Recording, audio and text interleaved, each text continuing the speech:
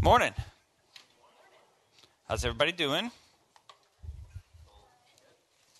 Interesting.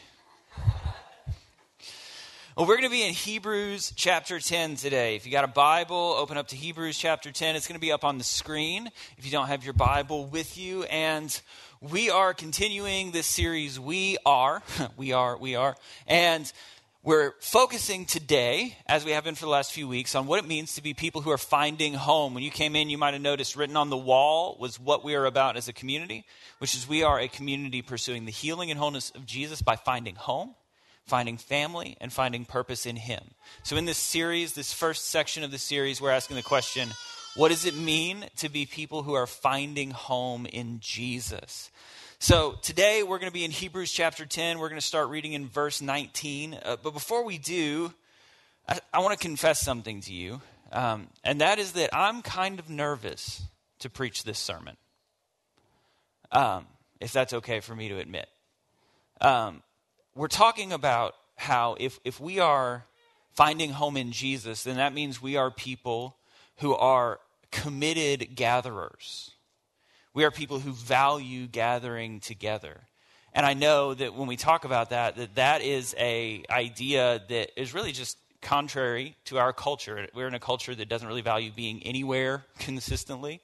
We don't often show up. I understand that this concept is going to directly interact with many of us and be challenging. And it's going to challenge even in myself, my own tendencies. And I know that when we talk about something like this, I feel all of the tension that's in the room and all of the questions. And my nervousness is that someone would feel called out or isolated or something like that. So I just want to confess that to you, that I feel that nervousness. So whatever you feel during this sermon, if I can feel nervous, then whatever you're feeling is welcome here as well.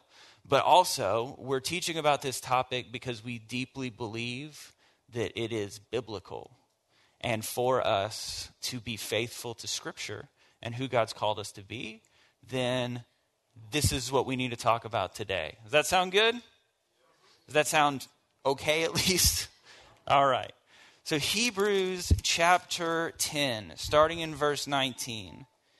It says this, "Therefore, brothers and sisters, since we have confidence to enter the most holy place by the blood of Jesus, by a new and living way opened for us through the curtain that is his body, and since we have a great priest over the house of God, let us draw near to God with a sincere heart and with the full assurance that faith brings, having our hearts sprinkled to cleanse us from a guilty conscience, and having our bodies washed with pure water. Let us hold unswervingly to the hope we profess, for he who promised is faithful. And let us consider how we may spur one another on towards love and good deeds, not giving up on meeting together as some are in the habit of doing, but encouraging one another, and all the more as you see the day approaching." Let's pray. God, we come to you in the name of Jesus, as we do every week and every time we gather. We ask that you would speak. We want to hear from you. Jesus, anything that's from me, anything that would be shaped by my own nerves or apprehensions or expectations, let that be noticed so it can just be rejected. But if anything is said this morning that's faithful to your word, then let it echo in our hearts, that we might be formed into your likeness. We love you, Jesus. Amen. All right, so to start off this morning, I need to ask a question, and then I've got to create some division. And this is predictable division, just so you know. It's like very common. It's not going to be new to anybody. But first off, just raise your hand if you have heard before of this term, confirmation bias. Yeah? Okay. Most of us are familiar with the term confirmation bias. Okay, now here is where we're going to divide the room. If you've been here for a while, then you're like, CJ, this again? But I'm going to make a different point with it this time, so just roll with me, okay? Where are the dog people at? Yes, the majority of us. Where are the cat people at? The few, the proud, the cat people. Okay, awesome. We got a couple of you, so this will work. So here's what I want to do. I'm going to describe, and my wife has told me that I need to be nicer to cat people, so I'm going to do my best. And here's the thing, like I'm a dog person, but my son's a cat person. So I made one, so I've got some stuff I've got to deal with, right, in terms of cats. But here's what I'm going to do. I'm going to describe kind of like why I think dog people like dogs, and then if that sounds right, just kind of nod along, like confirm. Does that sound good? Can you do that? All right, awesome. So for those of us who are dog people, we like dogs because, dogs are loyal, right? They're present. They are there all the time. They do not poop in the house. They poop outside, right? Amen.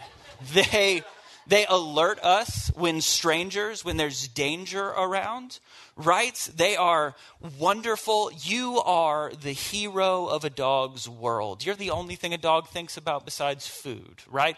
Dogs have jobs, right? They're retrievers, or they're guard dogs, or they're herding dogs, right? They were bred to do something. That's why we like dogs. Does that sound right?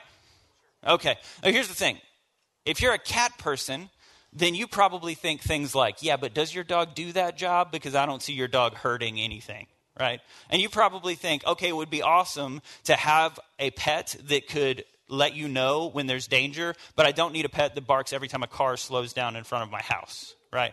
And I don't need a dog. It's great that it's around, but it's under your feet all the time. I don't want a pet that I'm stepping on. And I don't want to have to carry bags around every time I take this thing on a walk that I have to take it on all the time, right? Does that sound right? Does that sound like an accurate critique of dogs to cat people for both of you that are here?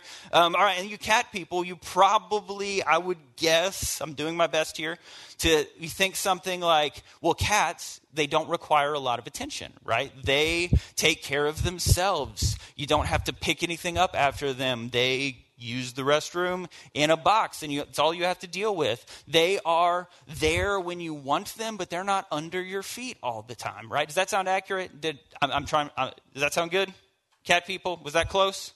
Ish? All right, you can let me know what I got wrong later. Here's the thing. If you're a dog person, then you probably think, why in the world would I want a pet that doesn't care that I exist? Right? Why would I want a pet that doesn't need me? Why would I want a box of feces in the closet in my house? Right? Here's the point. Dog people and cat people are interpreting the same information. Dog people don't have some secret knowledge that cat people don't have about dogs. Cat people don't have some secret knowledge about dogs or cats that dog people don't have. We're interpreting the same information, but we're interpreting that same information differently. Does that make sense? This is what confirmation bias is.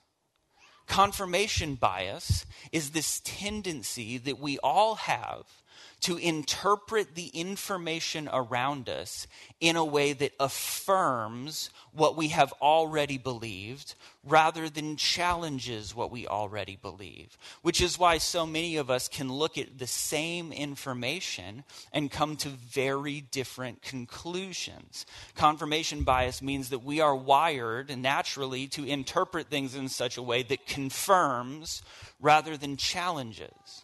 It also means that we are much more likely to seek out information that confirms what we already believe than we are to seek out information that challenges what we already believe.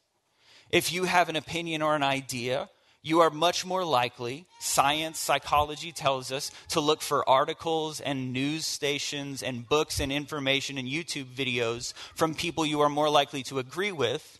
And we are much less likely to seek out a balanced and fair representation of the other side.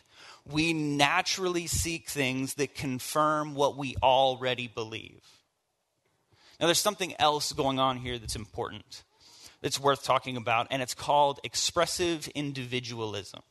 Now, this is an idea that a lot of people have written about at the academic level. You've got authors and scholars like Carl Trueman. At the popular level, if you want to watch a TED Talk, Seth Godin has a TED Talk called The New Tribalism. And here's basically the idea that's being proposed, is that for most of human history, identity for a human was bound up in community.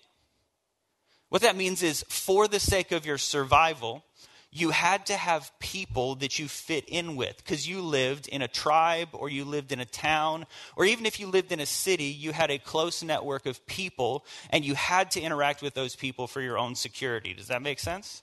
And what that meant was that our communities became a boundary around our identity, sometimes for positive reasons, sometimes in negative ways, but it created a boundary around our identity, which means there would be certain ideas or desires or things that I might have, but that would not be welcome within the community, and the community would create a boundary around that. Does that make sense? And because I needed the community for survival, I was corrected or controlled within that community. Make sense? I know we're going off the deep end here, but this is very important. Now, as time has progressed, we have reached a place as a culture where identity is no longer primarily found in alignment or connection with my community, but identity, the weight of identity, is placed on finding alignment within myself.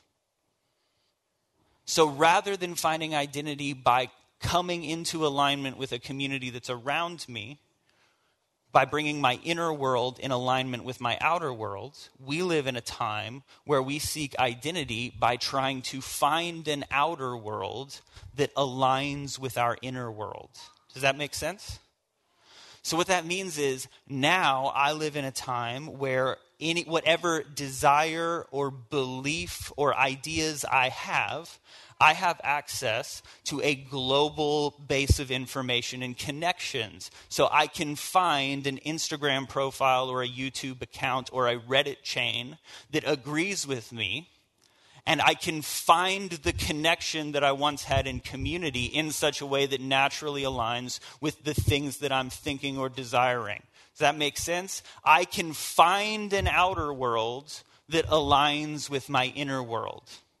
So we live in a time in which our identity is first, the goal of finding identity is finding complete inner fulfillment. And we naturally seek things that will confirm our inner desires. So we have an inner world and we have a desire for confirmation. We are not wired to wrestle with or seek the other side.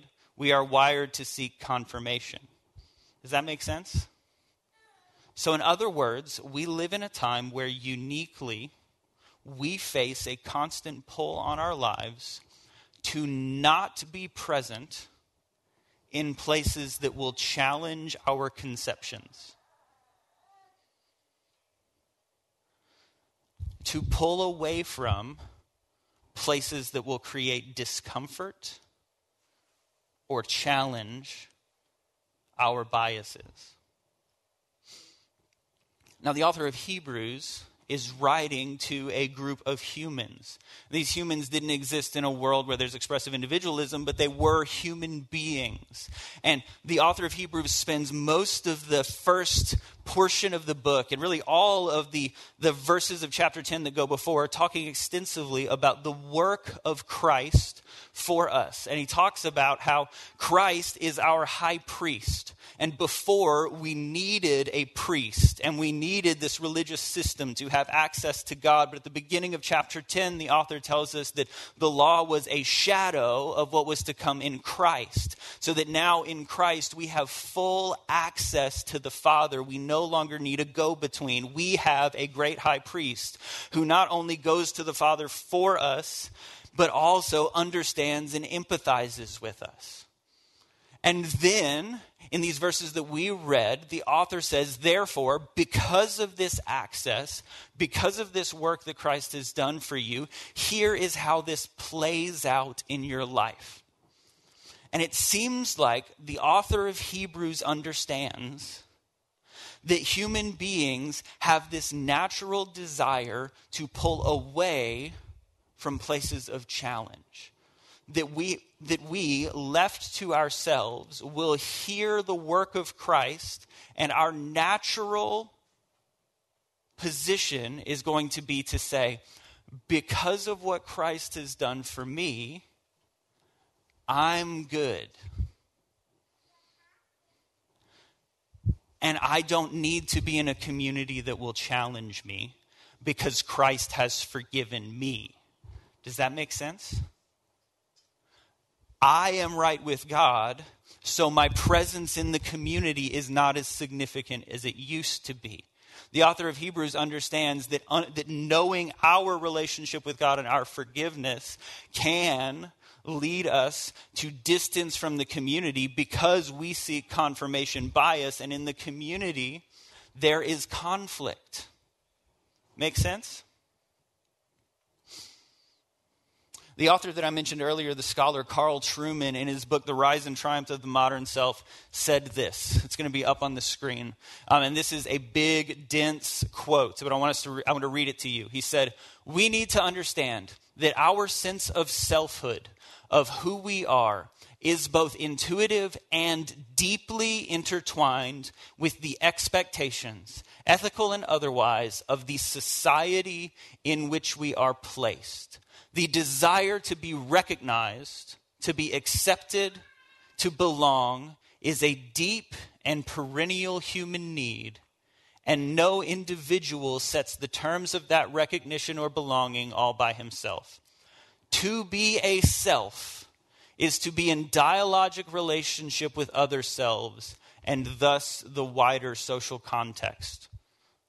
In other words, human identity is formed in community.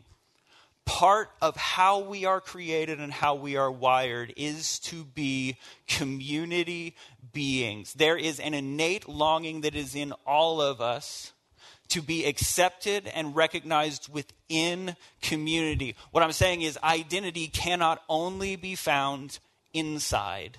It is always also found in our connections, and our community, or lack thereof, will always be formative to our lives and formative to our identity, because as human beings, we are created to find identity through connection.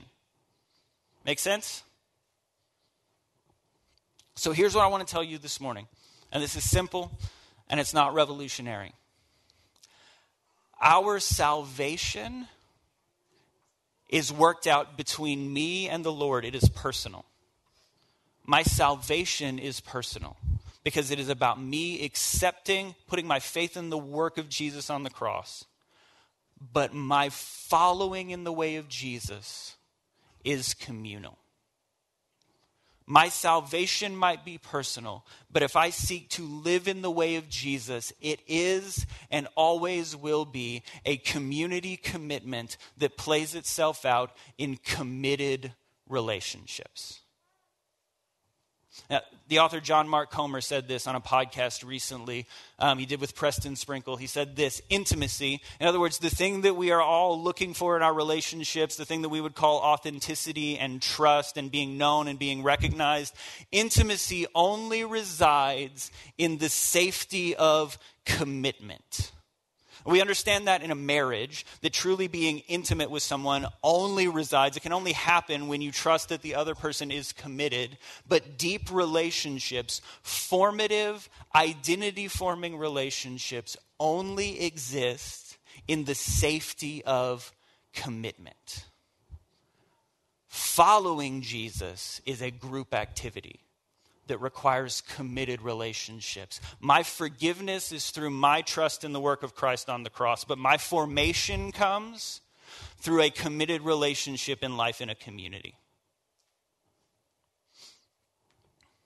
You'll notice that everything that the author of Hebrews says about how the work of Christ plays out in our lives, he says in the plural. We draw near. We cling to hope. We spur one another. Now, here's what would be easy to do for the rest of this sermon.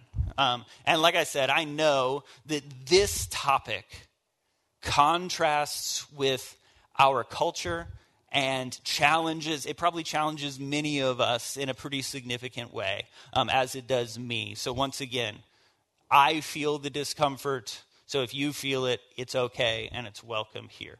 here's what would be easy to do for the rest of this sermon. To turn this into kind of a typical millennial bashing sermon, where we just talk about how this generation can't show up for anything and all they do is eat avocado toast and work from home, right? And that's not what we're going to do, okay? Because here's the thing. It's more complicated than that. It's more complicated than that. But here's the other thing. If I can speak to my generation and the generation that comes after for a minute. We get unjustly labeled as non-committal a lot, but we're kind of non-committal. Can I say that? We get stereotyped a lot, but we live up to the stereotype sometimes too.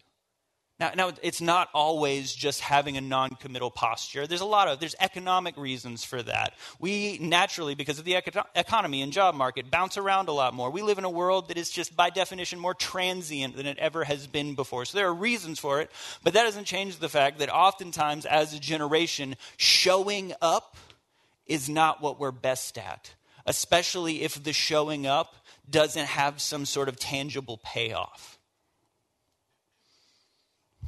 So when we're talking about the things that might keep us from gathering, like the book of Hebrews talks about, there are really two perspectives. There are some of us, and we're just going to deal with the thing, if that's all right. We're just going to kind of talk about it and not skate around it. Some of us, the temptation is to avoid or not prioritize or not live in commitment because we don't want to be disrupted. Here's what I mean by that. I like to stay up on Saturday nights. If something fun happens on Saturday nights, this is the lifestyle that I like to live. And I'm not going to ruin Sunday by not sleeping in. So I'm not going to be disrupted in my life. Here is the life that I want to live. And I'm going to find a way to confirm that. Because I'll say, hey, listen, Jesus still loves me, which is true, right? My salvation is not affected by sleeping in this morning. That's absolutely true. That's completely true, right? And we will find a way to confirm the assumption that we hold. You're tracking with me? Rather than be in a place that would challenge the lifestyle that we've chosen to live. For some of us, it's that. Sometimes it's we might hold beliefs or desires that we understand are going to be challenged in the community. And we know that if we were to show up consistently in that place, that those are going to be challenged and there's going to be some sort of, maybe not conflict. I'm not saying that church is going to turn into debates and arguments, but we would understand that those beliefs would be challenged and that would be uncomfortable. So we will find a different community or a different place or a sermon online or something like that that won't challenge those beliefs that I know would be challenged in that community. I don't want to be disrupted. Make sense? Or maybe it be because there's a complicated relationship in the church and there are people that I don't love spending time with that are there. So I will avoid the conflict.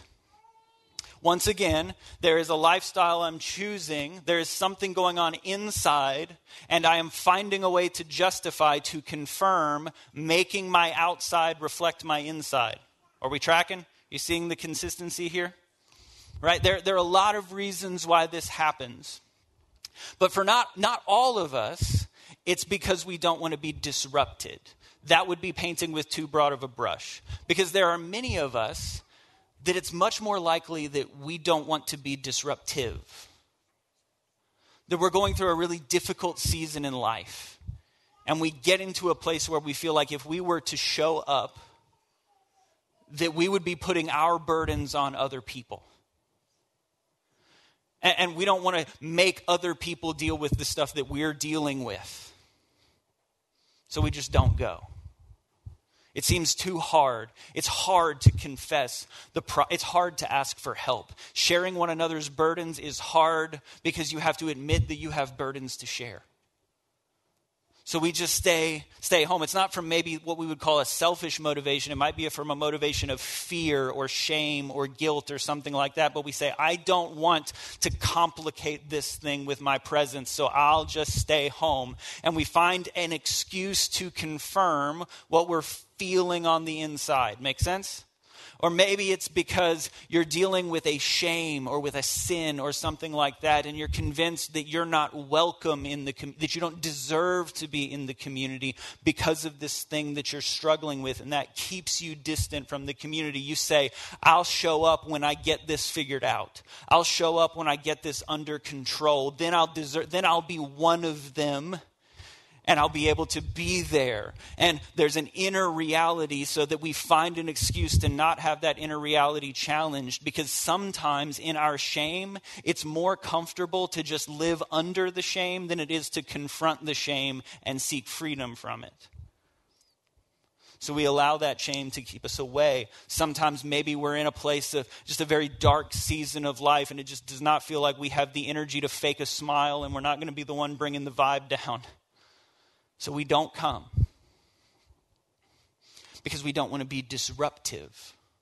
But I want you to notice what the author of Hebrews says. He tells us how the work of Jesus plays out in our lives. And the first thing that he says is that we draw near to God with a sincere heart. Now, it's very important that the author says we draw near. Because if I can be honest with you, there have been seasons in my life where I do not feel near to God, and I do not feel able to draw near to God with sincerity for whatever reason. But he doesn't say, you draw near, even though I can. He says, we draw near. Because when I am in a place of feeling distant and struggling with doubt and feeling pulled away from the community, sometimes when I show up, the community draws near and I stand with the community and we draw near together. I gather in a room of people saying, I do not feel near to God, but I believe that these people are and I'm one of them, so we are drawing near. And the community draws me near, even though I feel distant. And he says, we cling to the hope that we have in Christ. That word cling is interesting because hope is often something that you don't just have, that you've got to hold on to. You have to cling to with commitment. And there are often days as followers of Jesus where when we come to church, we do not have a whole lot of hope. Have you ever been in church and the song that we were singing didn't feel true to you? Because I have. Have you ever had a day where you were singing a song of victory, but you were in a season of defeat and you just didn't want to say the words? And maybe you needed to hear the people singing around you so that they can cling to hope while they cling to you, so that by extension you're clinging to hope? So that we stay in the community. We cling to hope together. So that even when we don't want to be disruptive, when we come into the community, we realize that our doubt and our struggle and our sin and our shame is not disruptive. Because of what Christ did on the cross, we are welcome in the community and we draw near together. But then he also says, we spur one another on to good deeds. That word spur is used, I believe, one other time in the New Testament, and it's used to describe an argument. It can also be translated irritate. We irritate one another to good deeds, which actually means sometimes when we don't want to be challenged and we don't really want to change and we would rather not show up, we need to show up so that someone can irritate us towards the work of Jesus. We need someone who will challenge the beliefs that we hold so that we can vet the truth of those beliefs. Do you see what I mean? It's actually not good for human flourishing to spend all of our time on the internet hearing videos about things we already thought were true. It's much better for us to be in deep relationships with people who disagree with us about things so that our beliefs can be challenged and we can spur one another on in our pursuit of Christ. Because community is not supposed to be easy. It's supposed to be formative. Bearing one another's burdens is not easy because you're bearing burdens, but it requires commitment. It requires commitment. There's another quote that I'm going to put up on the screen. I actually meant to say it earlier, but it's so good that I don't want to just skip it. It's from Dietrich Bonhoeffer in his book, Life Together. I've used this quote before. I will use it hundreds more times because it might be my favorite quote. He was talking about when we are struggling and dealing with doubt and dealing with fear and shame in our lives and why we desperately need community and committed community. He said this: the Christ in his own heart is weaker than the Christ in the word of his brother. His own heart is uncertain, but his brother's word is sure. Because sometimes it's hard for you to believe the things you're telling yourself, and you need someone else to look you in the eyes and tell it to you. Sometimes your belief in the transformation in your own heart is hard to believe, but you need someone else to look you in the eyes and say, here's what I see in you. This is what community does. So here's how I want to end today. By making just a couple of clarifying statements. First off, it is not a sin to skip church.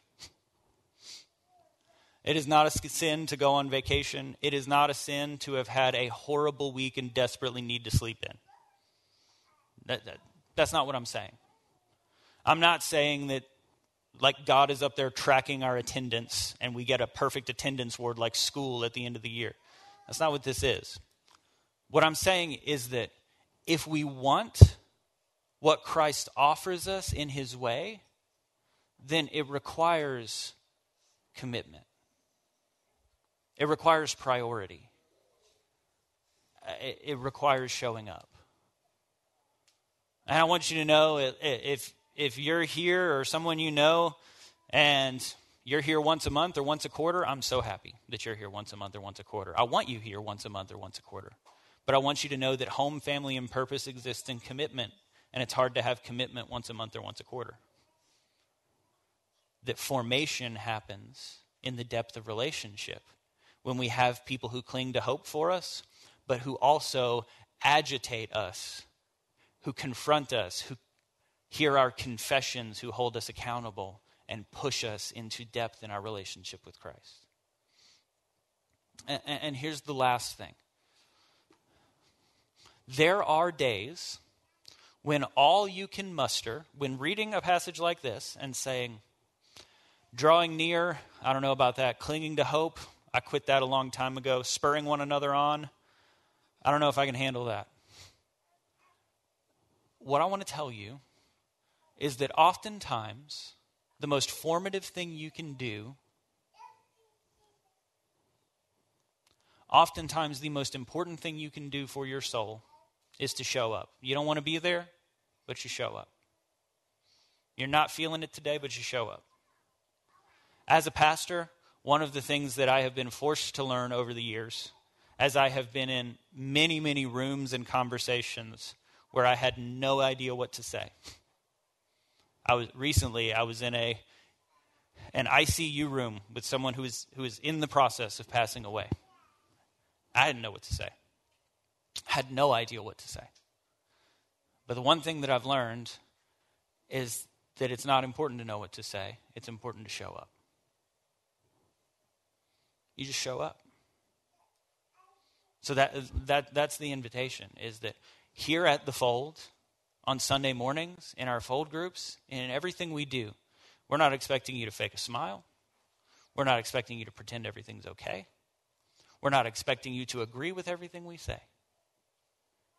But we would love it if you show up, just with authenticity in where you're at.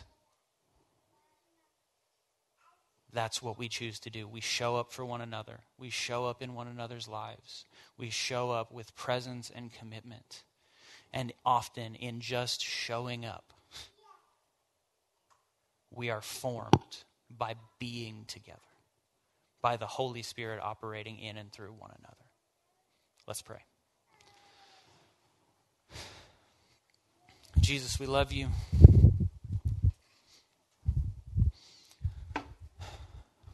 We thank you that you have called us into community in all of its complicated reality. God, we thank you for people who love us enough to challenge us. We thank you even for truth that confronts us at times. And once again, we pray that we are here for you and for the name of Jesus, and anything that's not consistent with you or your word, that it would be rejected, but only what's faithful to your word would be remembered. Jesus, teach us to be people who show up in your presence, but teach us to be people who show up for one another and show up for ourselves, because you are our high priest who has accomplished the work for us on the cross.